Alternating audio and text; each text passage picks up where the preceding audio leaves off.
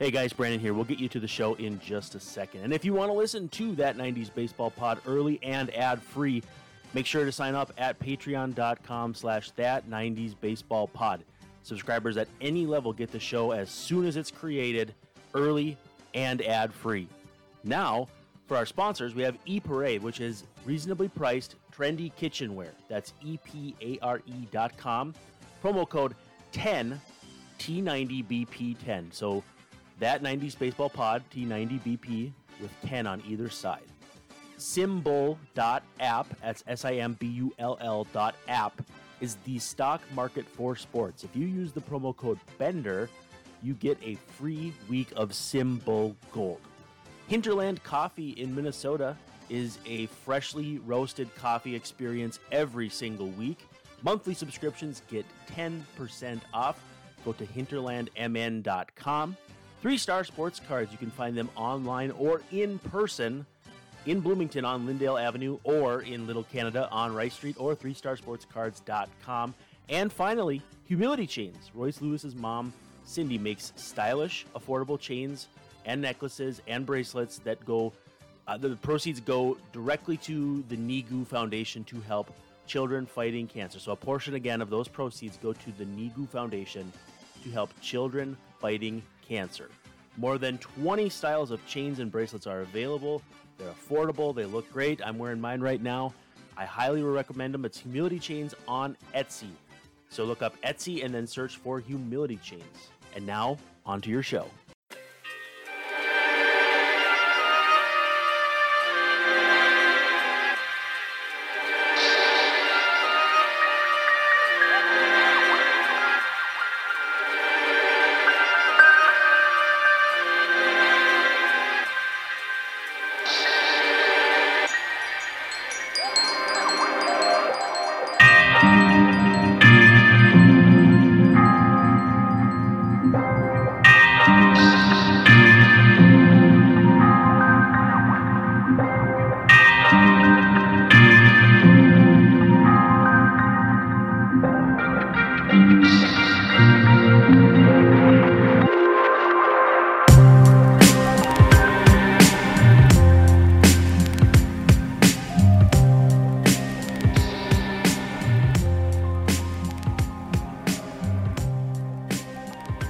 Well, hello, we're back again for another episode of That 90s Baseball Pod. I am your host, Brandon Warren, and you can find me on Twitter at Brandon_WARNE. And across the screen from me, if you're watching on YouTube, Mr. Greg Olson. Greg, how you doing? How do I sound? I'm going to ask listeners for some grace because I've been dealing with the cove this week. Starting to feel better. But if I sound a little funny or if I've got the foggy brain, I've got a reason. Yeah, no, you sound great. I'm glad you're feeling better. Yeah, after last week where we didn't have any of your audio, it was a nice, quiet, Zoom call. So it was pretty good. Yeah, and we figured, we really liked going with left-handed pitchers, so I think we stuck with another one, and a pretty darn good one too. Went a couple picks after you in the 1988 MLB draft. We are so delighted to welcome former big league lefty Jim Abbott to the program. Jim, thank you. My pleasure. I'm excited to talk to you guys. A little scared about the questions that might come my way from Ole. He's got some dark secrets in the closet there, but hopefully we can keep it clean. Wouldn't do that to you, brother. Jim and I go back to 1987, the Pan Am games. He was playing for Michigan. I was playing for Auburn, and got lucky enough to sit next to the man. And with little to no social media and newspapers, about the only thing I knew about him was what Baseball America was talking about. And he came off of the Golden Spikes that year, sitting next to him in a room in Millington, Tennessee. And they had a couple guys that were teammates, and neither one of us did. So kind of looked at each other going, "You want a room?" And and after that, one of my best friends in the game, golf partner out in Southern California. So it's been 25 years of a solid relationship as friends. Now, I got to be honest, every time I hear players from, like, let's say your era specifically talked about as teammates, I swear they're always listed as roommates. Like there was an old wrestling episode where like Kevin Green and Bill Goldberg were on WCW, and they're like, "Oh yeah, we were roommates back with the team." Like I swear, everybody gets talked about as roommates. So it always just makes me laugh when people say they were roommates back in those days. Not only because they don't really, I think, have roommates anymore, but it just seemed like those were the guys who gravitated toward each other, and that story always kind of follows them that way.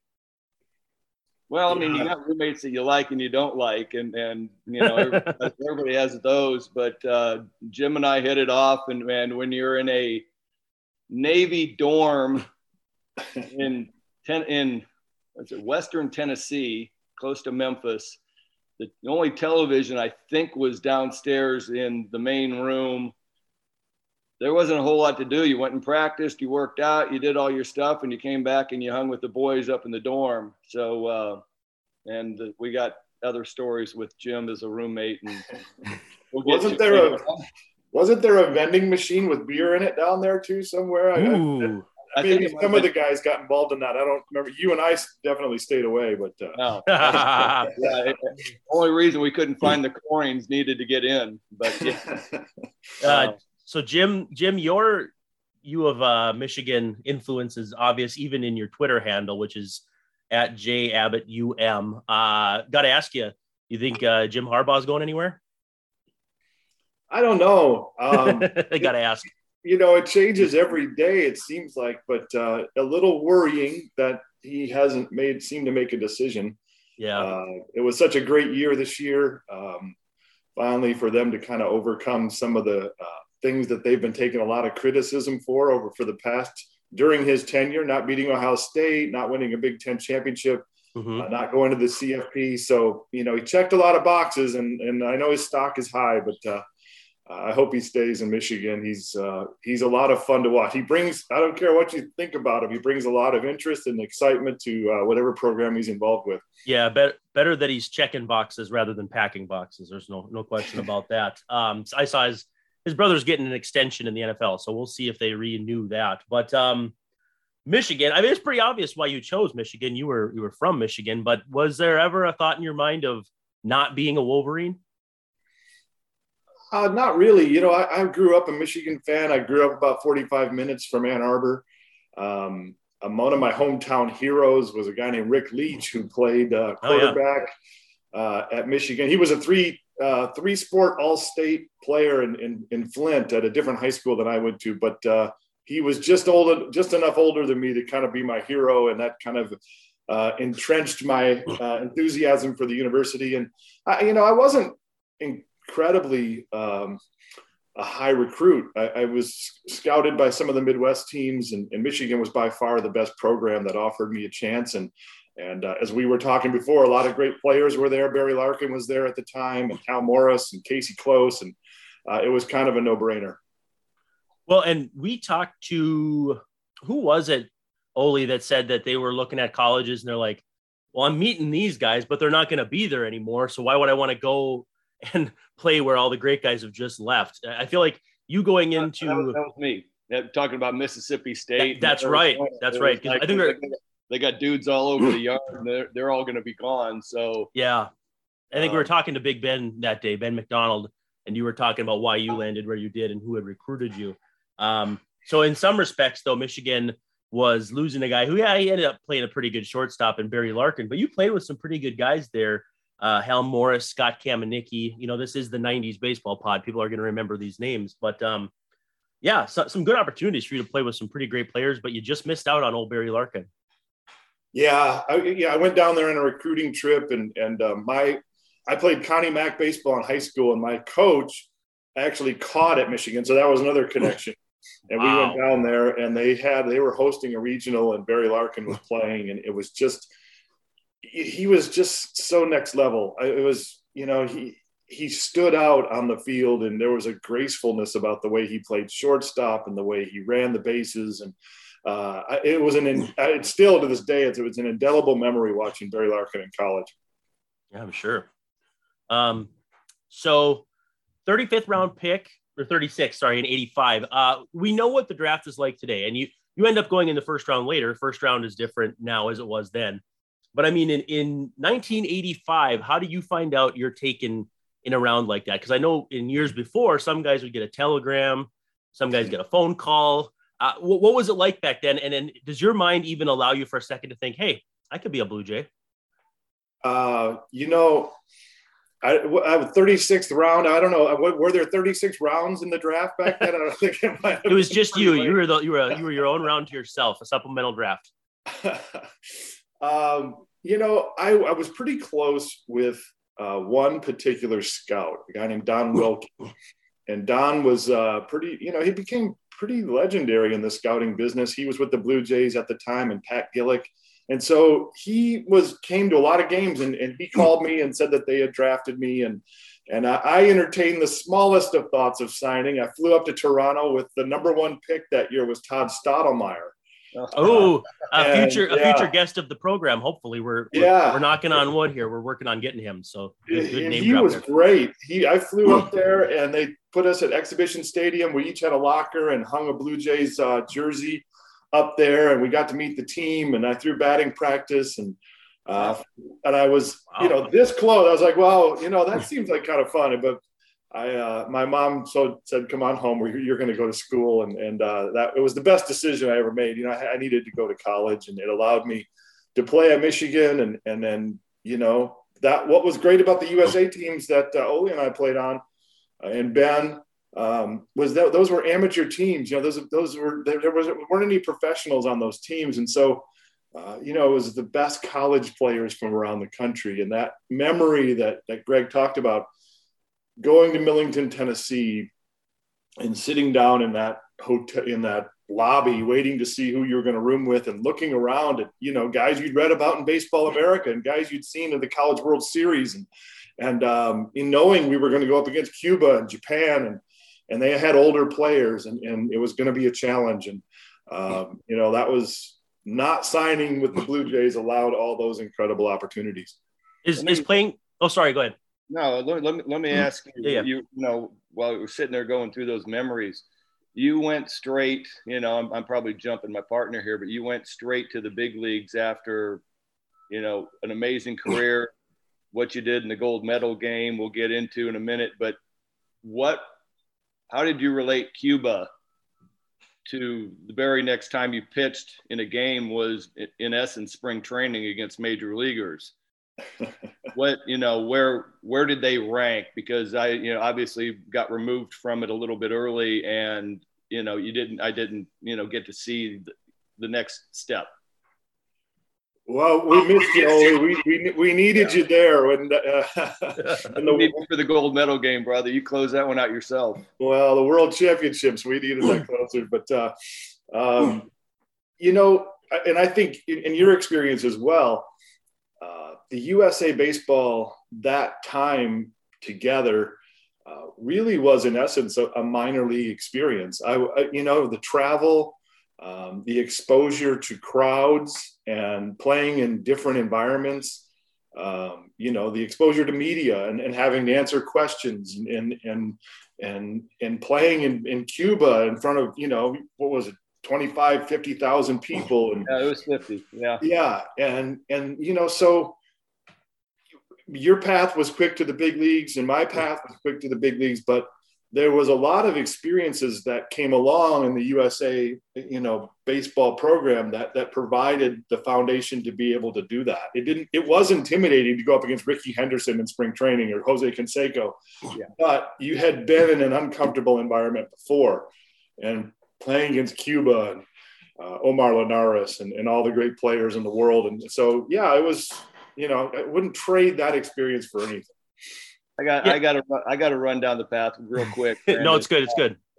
So we're in Cuba. So we're the first USA team to go to Cuba, and we went in '87 with the Pan Ams, and we were preparing for seeing Cuba in the games. And so we went down there, and it seemed like it was about 3 weeks, but I know it was probably about 10, 12 days. Jim, do you remember the game you started? We went on a road trip for some reason. We had played in Cuba in front of about 50,000 people a couple nights, and then we went on a road trip, and you got that start. And I will never forget, and Victor Mesa dropping a bunt down you first play of the game, and you coming off the mound and making an unbelievable play. And it was a standing ovation in Cuba. You remember that? Yeah. The first play. If you remember, Greg, it's hard really to describe how enthusiastic the country of Cuba is about baseball, and how they look at their team as sort of representative of doing things in a way that the rest of the world should do them. And we didn't really understand that at the time. And so there's this passionate, incredible fan base, and intimidating team to go play, dressed in red hats, red jerseys, red pants, everything red. And, there was a build-up. We had a 5-game series, and I pitched the 3rd game of that series. I think, did you start the first one, Ole? I got one of the later starts, like game 4, game 5, something like that, back in Cuba. Yeah. I hadn't started a game all year, so it was like, wait, you're having me do what? Yeah, that's right. Back to Victor, because they never laid down another bunt on you. That was it. He tried, you thwarted the try, made a great play, and it was nuts seeing a standing ovation, in Cuba on the road in front of a packed house. Yeah, it was an amazing moment where I'm sitting on the bench going, all right, wow, that was something to see. Yeah, we sort of won them over. We won that game. It was the first game that we went, and we drove the bus back to the hotel, and the fans were following us. And we went from being the big bad Americans to kind of being the underdog. It kind of switched things around a little bit, so it changed the narrative. But yeah, that was a bang bang play at first base. I remember Victor's helmet flew off, and the fans went crazy, and they were kind of booing him on the way into the dugout. And it was what a crazy atmosphere. So much fun. Oh yeah, it's hard to believe that you made the play. But what about? I got to tell you, I was traveling around with my son, looking at some schools, Brett, and went to Raleigh. USA was playing Cuba, and they had an exhibition game at the Bull Durham Stadium, and Paul Seiler, the head of USA Baseball, takes me around and he's like, you got to meet somebody. I was like, okay. And he takes me into the Cuba locker room before the game, like 10 minutes before the game. And I go walking in, and I'm like, not comfortable at all. And Victor Mesa was managing the team. Wow. And he just looks at me and he goes, Olsen, and starts screaming Olsen. Well, he still speaks no English. And then all he got out was, where's Abbott? Where's McDonald? Wanting to know. And it was like they followed our careers because they played against us and we were down there. But through the interpreter, it was like, completely followed all 3 of our careers, as well as some other guys, Tino. But yeah, he said hello. Well, we played them so much over those 2 years. We actually ended up, establishing a small bond. We didn't get to spend a lot of time together, but boy, they were incredible. They were Omar Linares, the third baseman. Oh, yeah. We had great players on our team, and guys like Tino and Robin Ventura, but Omar Linares was the best player on the field, and he was our age, and he would have no doubt been a star in the major leagues. Yep, totally agree with that. Did you guys feel like fish out of water down there? I mean, there's so much of the experience that's well cultivated. I mean, not maybe more so now, but I can't imagine what that had to feel like going down there and doing that. And then does that standing ovation help or hurt that feeling? You'd think it would help, but I mean, at the same time too, it's a pretty raucous, almost like a soccer crowd, I would think. It was crazy. I think the right term would be we felt like we were under a microscope. When you say, Greg, I mean, we got off the plane and, we went to this hotel, which I think would be considered fancy there. And, we were 20 years old. We were wrestling around, we were fighting, and doing all this crazy stuff. And it always felt like there was a security guard with a gun not too far away, kind of watching, maybe protecting us, but maybe, kind of keeping us in line as well. And you guys, I was born missing my right hand. I played a little bit differently than other people. And that was an intense curiosity when we got to Cuba. I remember coming off the plane and kind of being one of 25 guys, but somehow their advanced word had gotten there, and the Cuban press rushed up, and they took pictures of me holding a suitcase and took pictures of my right hand, and when we got to our first practice, there was TV cameras and everything, and so there was this real curiosity in Cuba about somebody playing the way I played. I think because it's, those players are groomed at such an early age to be superstars and to be great baseball players.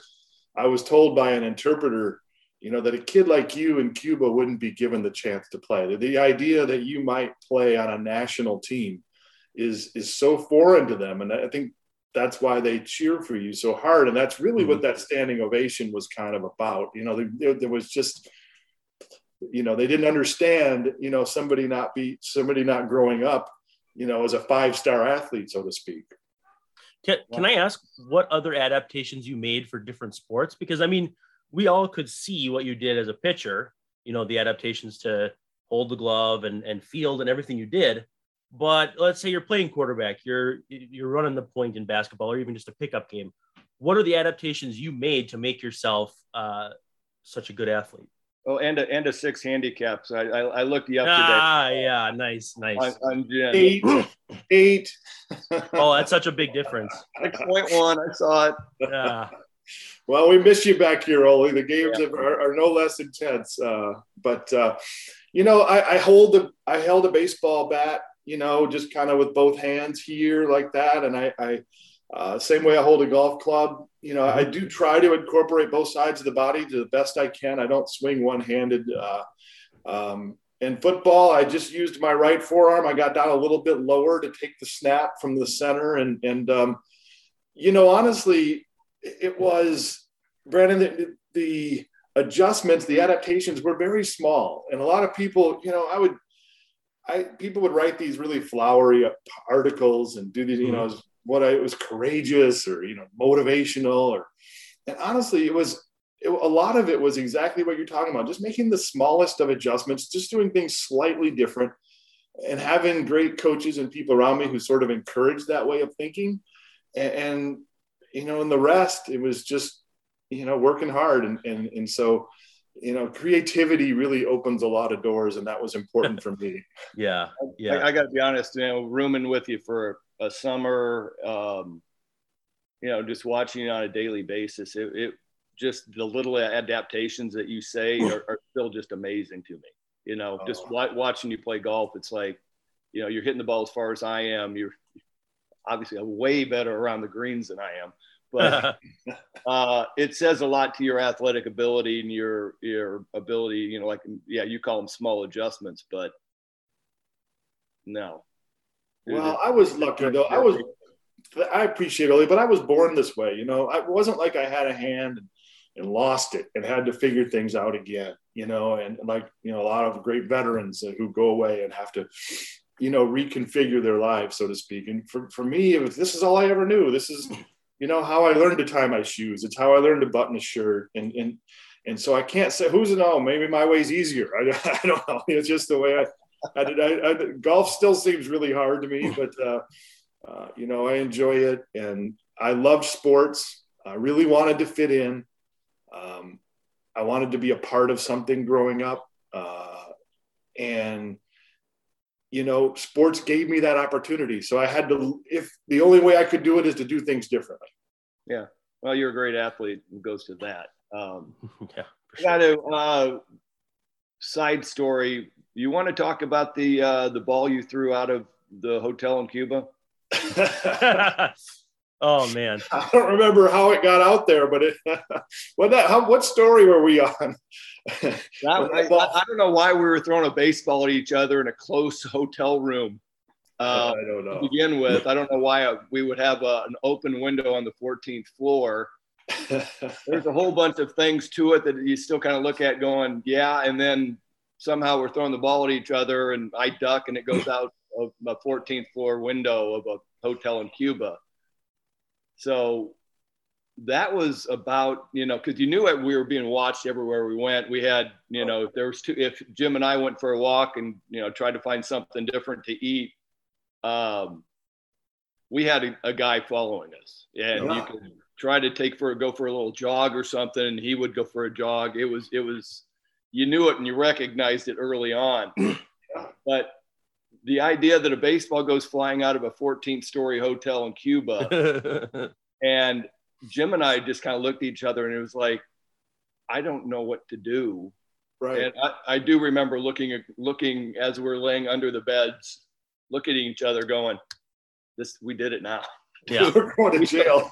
We are going to jail. We are in a boatload of trouble here. Have you guys heard the Chuck Knobloch joke about Cuba? No.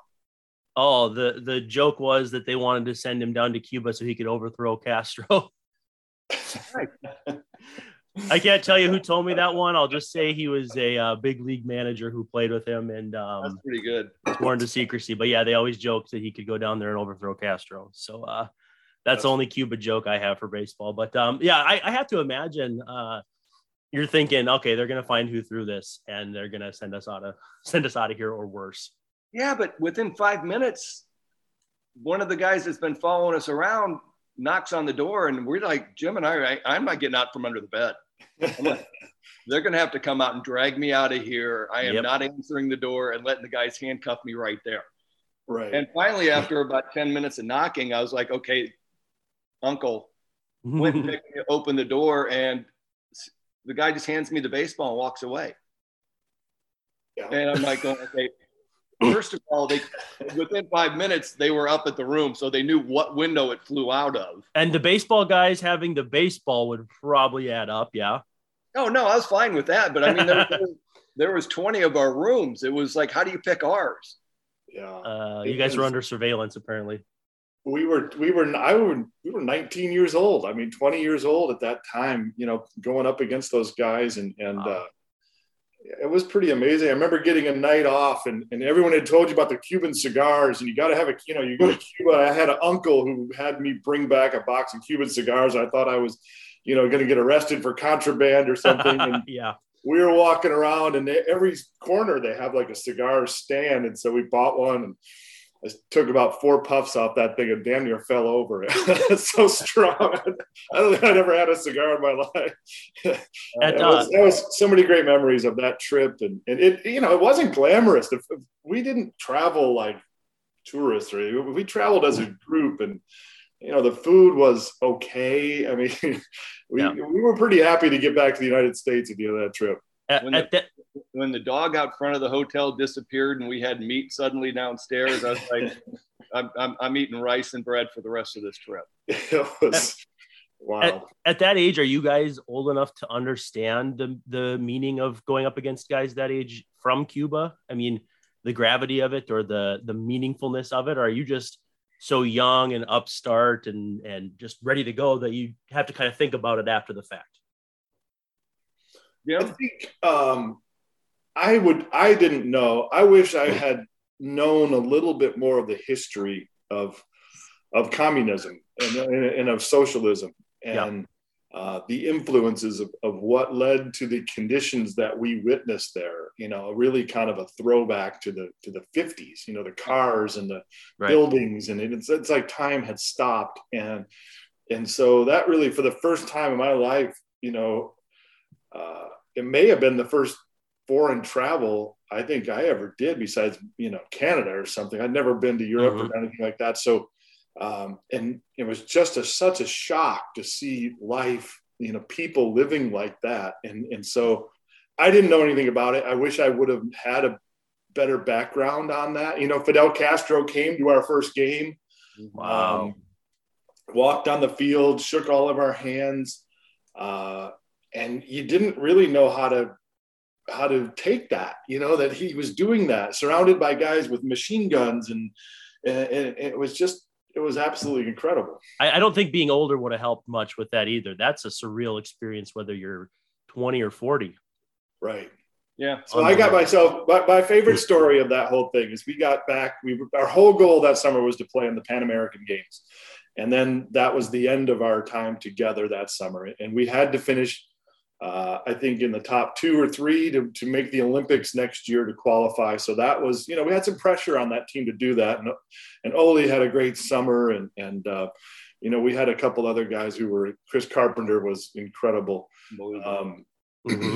But we got to the Pan American Games in Indianapolis, and I was elected to carry the flag at the opening ceremonies in Indianapolis, right? So we went to the Speedway.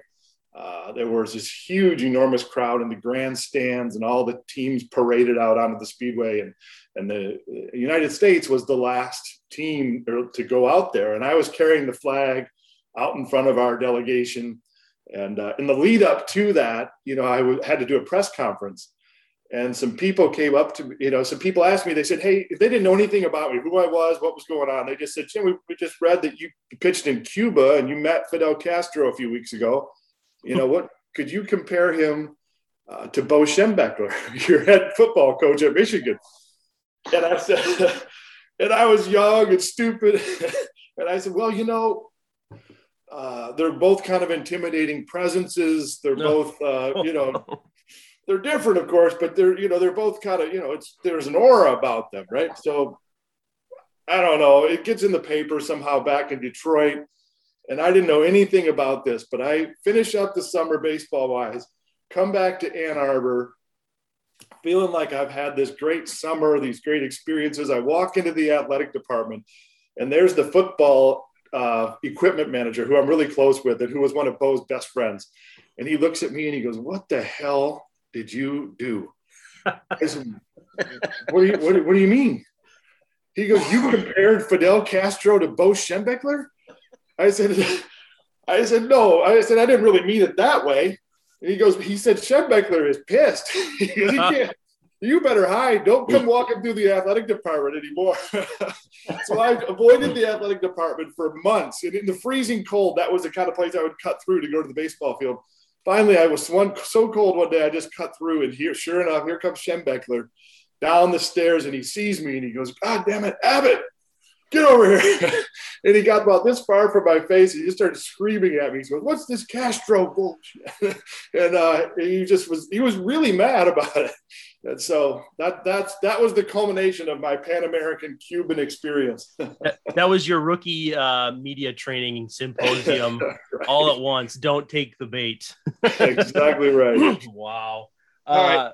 I got to give you one. I'm cutting you off again, brother. No, it's good. It's good. Do it. Give me. You told me two great stories for my book, going from the gold medal game to spring training, and you guys getting in a brawl. Yeah, right. You want to run through that one for everybody? Well, my first experience, I made the team out of spring training. I was in opening day. I went from the Olympics to opening day, Anaheim, California, big league jersey on. And I'm, can't wipe the smile off my face, right? I mean, it's just the big leagues and we're playing the White Sox. We started losing the game, but I really still couldn't even get that upset about it. But we had a very veteran team. Doug Rader was our manager, and Bert Blyleven was on that team, and Lance Parrish, Wally Joyner. We brought in a guy named Bob McClure, a lefty pitcher, 17 years. He's with the Twins, or at least he was just recently as their pitching advisor. Oh, the greatest guy in the world. Yeah. He survived on, he couldn't throw very hard, but he just survived on, being smart and intelligent. Anyway, he gives up a home run to Harold Baines, lefty, supposed to get out a lefty. Gives up another hit. My first game in the major leagues, Bob McClure drills Ivan Calderon in the back. Oh, man. Clearly on purpose. Calderon rips off his helmet, runs on the field, fires the helmet at Bob. Bob ducks. And all of a sudden, my first time on a major league field, we're in a bench-clearing brawl. And I'm looking around going, what the heck is – Rader, our manager's fighting people, and I was still calling him coach. Oh no! First person I ran into was Carlton Fisk, the Hall of Fame catcher, and it was just like, you got to be kidding me! What is going on here? And nothing really amounted of it. It wasn't, it was one of those baseball fights that not much happens, but it was a big difference to go from Seoul, Korea, to Anaheim, California, in the major leagues. Oh, that's funny. I love that story. That was such a classic. All right, Brandon, what do you got? I've been keeping you quiet for so long. You're doing great. So you play with Casey Close. You're represented by Scott Boras. Was Was there ever any kind of funny back and forth about that? Because he's now, I think he's still a pretty well-known agent too, but Boris is pretty good at his job too. Yeah.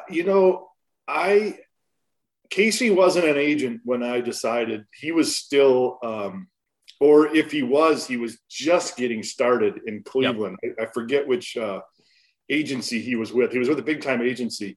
And Scott was just a little more established, not much, but a little more established than Casey. And I went with Scott, because of the USA baseball experience, and sure. Ole went with Jeff Morad. But Scott had represented some guys who were on our Pan American team. And at that point, his niche was sort of doing well for guys in the draft. I mean, he was really sort of reconfiguring signing bonuses for guys like Andy Bennis and different guys. So, I thought, hey, he's doing a great job for these guys, and maybe that's why. But Casey ended up being an incredible agent and doing extremely well.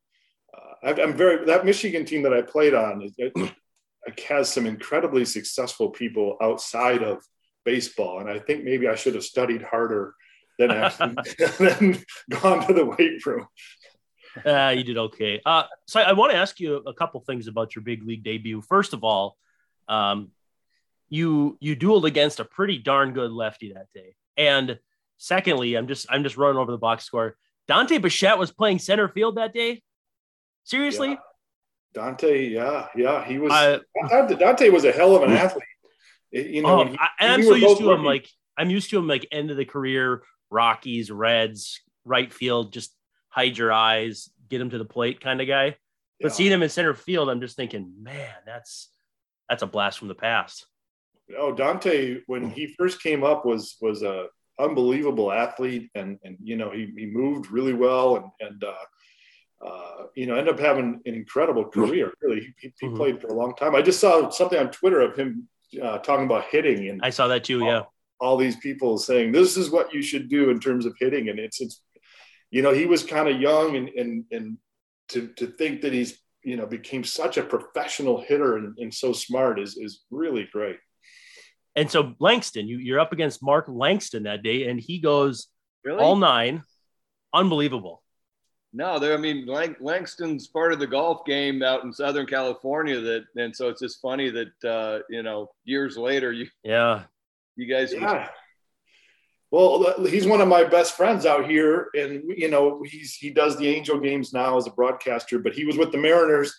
And you remember him, Ole, in high school, he struck out, he led the league in strikeouts, and he had that high leg kick, just got everything out of his body. He just, he was a great athlete, but man, he worked hard. And yeah, I didn't last as long in that game as Langer did. Oh man. Yeah. 12-12 in your first year in the big leagues.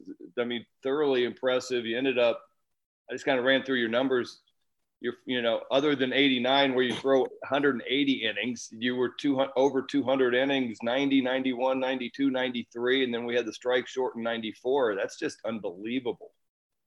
Well, nowadays, but if that used to be the standard. If you didn't pitch 200 innings as a starting pitcher, you sort of, the one thing you could control is how many innings you pitched. I mean, in wins and losses, and I had a couple of years where I pitched well and didn't have a great record, but to be a reliable starting pitcher, you pitch 200 innings. Nowadays, not many guys do that anymore. It's not the standard, but sound like an old man back in the day.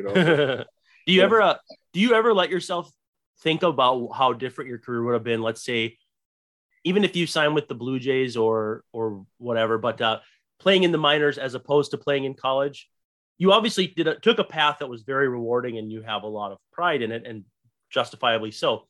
But do you ever think about how it would have been different, or what it might have been like to, maybe you play 3 years in the minors with the Blue Jays, and then who knows if you're part of their rotation with, I think, David Wells at that time and Jimmy Key, and they had some pretty good pitching too. I mean, do you let yourself play that what if game at all, and how things would have been different in terms of preparation? I mean, you hit the ground running, like Ole said, average 200 innings those first 5 years. But I think the what if game can always be kind of fun too. I don't, Brandon, to be honest, I don't really think much like that. My career ended sooner than I wanted it to. Sure. I was retired in my early 30s, and my last couple of years were a struggle. And I would love to have changed that. I would love to have pitched, longer and later into my 30s. But I wouldn't trade the experiences that I had for anything, right. from the USA experience, to playing for the Angels. I got to play on the West Coast. I got to play on the East Coast with the Yankees, which is just an incredibly different experience. Yeah. I played in Chicago, which felt like close to home, played in Milwaukee. I played with a lot of great players. And I don't look at it in terms of, for a while, I was disappointed. I'll be honest. I was disappointed at the couple of years after I retired. Mm-hmm. But looking back on it now, I wouldn't trade a thing. I won't go to the Hall of Fame, but in terms of breadth of experience, even the lows, when I lost 18 games, when I really struggled, I feel like it's kind of made me who I am, and I try to be proud of that. So you, like Ole said, you threw 180 plus innings that first year. You've got guys who are up down guys. You've got guys who debut in the middle of the season. You just kind of hit the ground and went. What was your "I belong here" moment? Good one. Yeah, that's a great question, because it.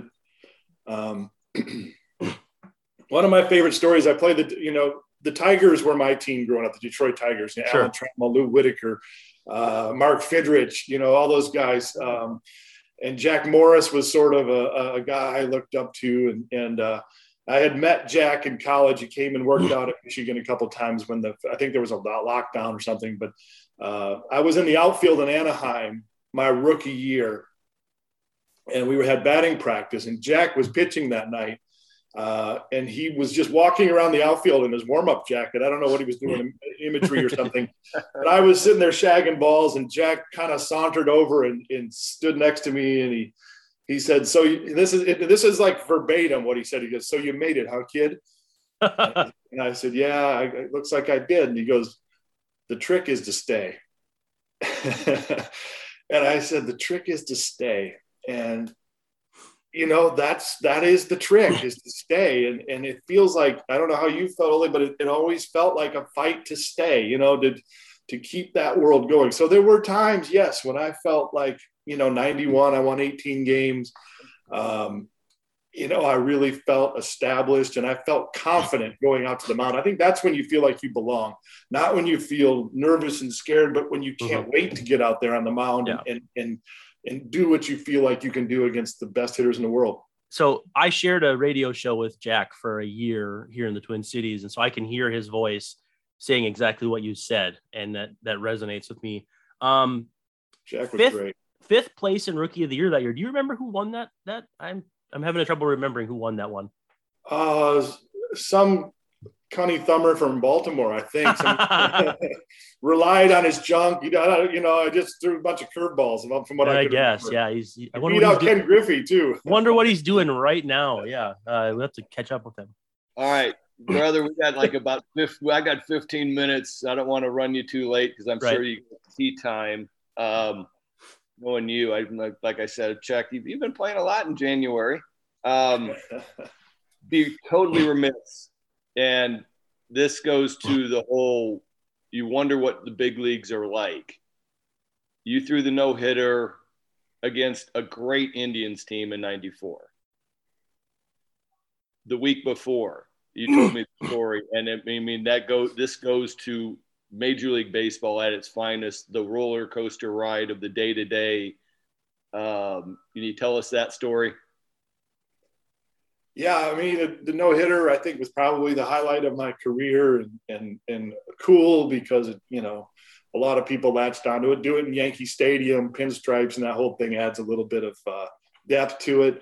But it came against the Indians, really good hitting team, Lofton, Baerga, Bell, Ramirez had just got called up to that team, Tomey, Alomar, up and down the lineup. They were stacked, and I pitched against them in Cleveland.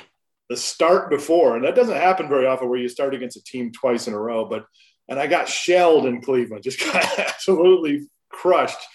I don't think I made it out of the third inning. I don't remember the exact stats, but it was really disappointing. And so I ripped off my jersey and pants and put on running shoes and shorts, and I went running. I left the stadium and kind of got in a little trouble with my manager, Buck Showalter, for leaving. And, so I had to kind of reconfigure myself for the next game. And I 6 days later, because we had an off day, Saturday day game, Yankee Stadium. I loved pitching day games. I really liked just getting up and playing instead of sitting around all day waiting. And I got there and I said, you know what, I'm going to be a little bit more lighthearted, a little bit easier on myself. Matt Noakes was the catcher that day. I loved throwing to Matty. We were going to throw a few more breaking balls than we did the time before. And the game started, man. I was walking a few guys and it didn't feel like a perfect game at all. A couple hard hit balls. And I was kind of joking with Kamenicki, one of my best friends, my University of Michigan teammate. He was doing really well, and he had this kind of cocky run when he would run off after he had a good inning. And I was doing that in that game for like the first 4 innings. I would imitate Cammy. If I got out the inning, I'd like jog off like him. And Jimmy Key was on the bench just dying laughing, like, oh my God. And then all of a sudden the 5th inning hits, looked up at the scoreboard, no hit, and everything changed. Like all that lightheartedness, all that fun, teammates start moving away from you. And then, that 9th inning, Carlos Baerga ground ball to Randy Velarde. I'm giving you some 90s names here. Yes. Love it. Over to Donnie Mattingly, one of my favorite teammates and people ever. And, it was just epic. You just felt like you were on fire, just so excited. The fans, they wouldn't leave. Curtain calls, Matty Noakes, it was just an amazing day. What we've talked about it because it's just, once in a lifetime game, and you went through it all 9 innings. You told me Lofton bunted on you in like the 8th? The 9th. Ooh. Yeah. Even better. He was the leadoff hitter in the 9th inning, and it was 4-0, and he bunted, which, was part of Kenny's game. I mean, to be fair, and it was still close. I mean, but I would have hated to lose that no-hitter on a bunt. And he bunted the ball down the third base line. And, we were playing, Boggs was our third. Boggsy was playing back. Wow. And it stayed fair. It wouldn't even have been a play. But it trickled foul down the third base line. And I love the Yankee fans, man, because they rained down on him from all over the stadium. They're booing and going crazy and yelling and screaming. They know their game. And Kenny, I've seen the replay. He got a kind of a sheepish little grin, and so I don't know, but ground out to second base. But yeah, it was the 9th inning. And the thing is Kenny Lofton wore me out in my career. He didn't need to bunt. He probably would have done better if he just would have swung away. Can you take man, I love that story. Can you take me through going back to California after how things went leaving California? You're traded, you had like arbitration coming up and, a few things. Was it weird to go back? And then you ended up signing there as a free agent anyway, so it couldn't have been that weird.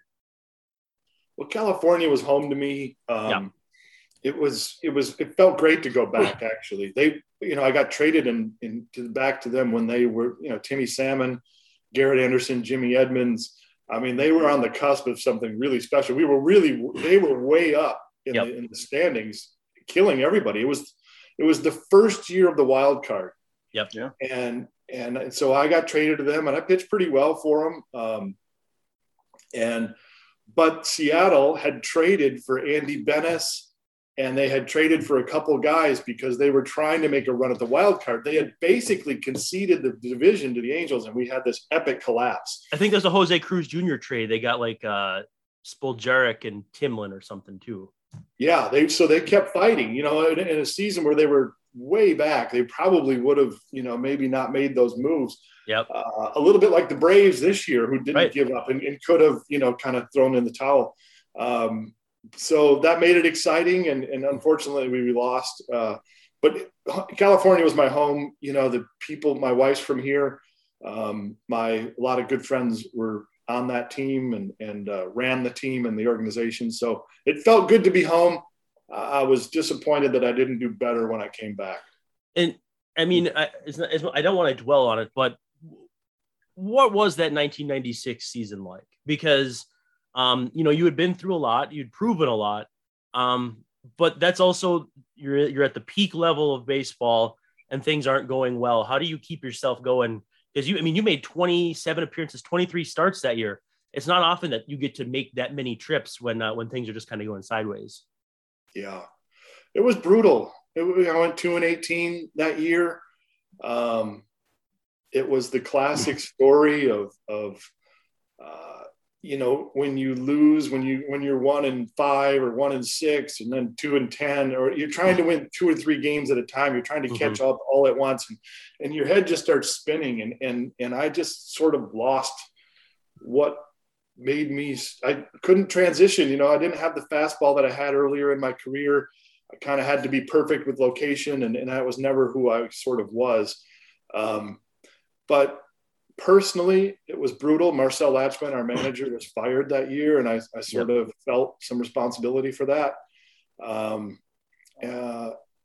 But I discovered, success in athletics had covered up a lot in my life for a long time, right? So I was born missing my right hand. I wanted to fit in. I wanted to be on a team. And all of a sudden I was good. I was good at football, and I was good at baseball, and I had success. And all of a sudden these pats on the back and these accolades, brought this sense of self-esteem, that maybe I didn't reconcile some of the other things as well as I should have. And that losing 18 games and failing that publicly and that personally made me kind of think a lot about where my self-esteem was based and how I thought of myself with my family, how I thought of myself in my community. And so, as brutal as it was a wreck. I had to figure some things out, and I can't say that I would look back on that fondly. I wish I'd have went 18-2, but it was what it was. Yeah, not many guys can claim to have won 18 in the season and lost 18 in another. I think Doug Drabeck around that time was another one. I was looking it up, but I definitely don't want to end it on that. I definitely don't want to end it. That was, God, that was so well put. It really was, because we've all, you get to the major leagues, you're at the top of the world, and we all get kicked, and 96 was one of my worst years. It was just, you're doing the same thing. You're looking around the room going, how long am I going to be here? I was. And your sense of self-value really takes a huge hit. God, that was, man, what you just said was really deep. And I thoroughly appreciate it, because I know exactly what you went through, and it's just, thanks for sharing that. Really. I do want to ask what it looked like on the other side, because you don't play in 97, but you come back, you have some success with the White Sox and the Brewers, and then that's it. What did the other side look like? What did you learn from that as a player and as a human being, and how you applied it? You know what? That people aren't really watching that closely. People don't care, right?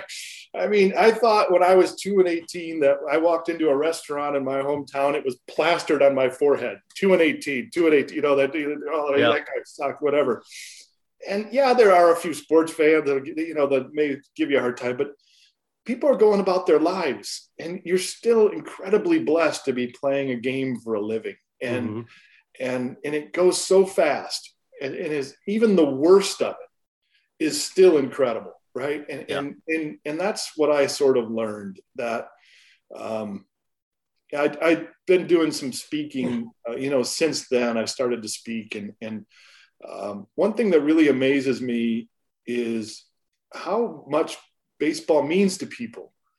You don't appreciate it when you're playing. Like you talked about, Ollie, it's a very insulated world, right? You protect yourself when you're there. You go from the stadium to the bus to the hotel, and you come back, and you don't spread out so much. You protect yourself a lot. But when you're retired, you've got to face the world. And traveling to Iowa or, some remote place like Nebraska, Omaha, some place like that.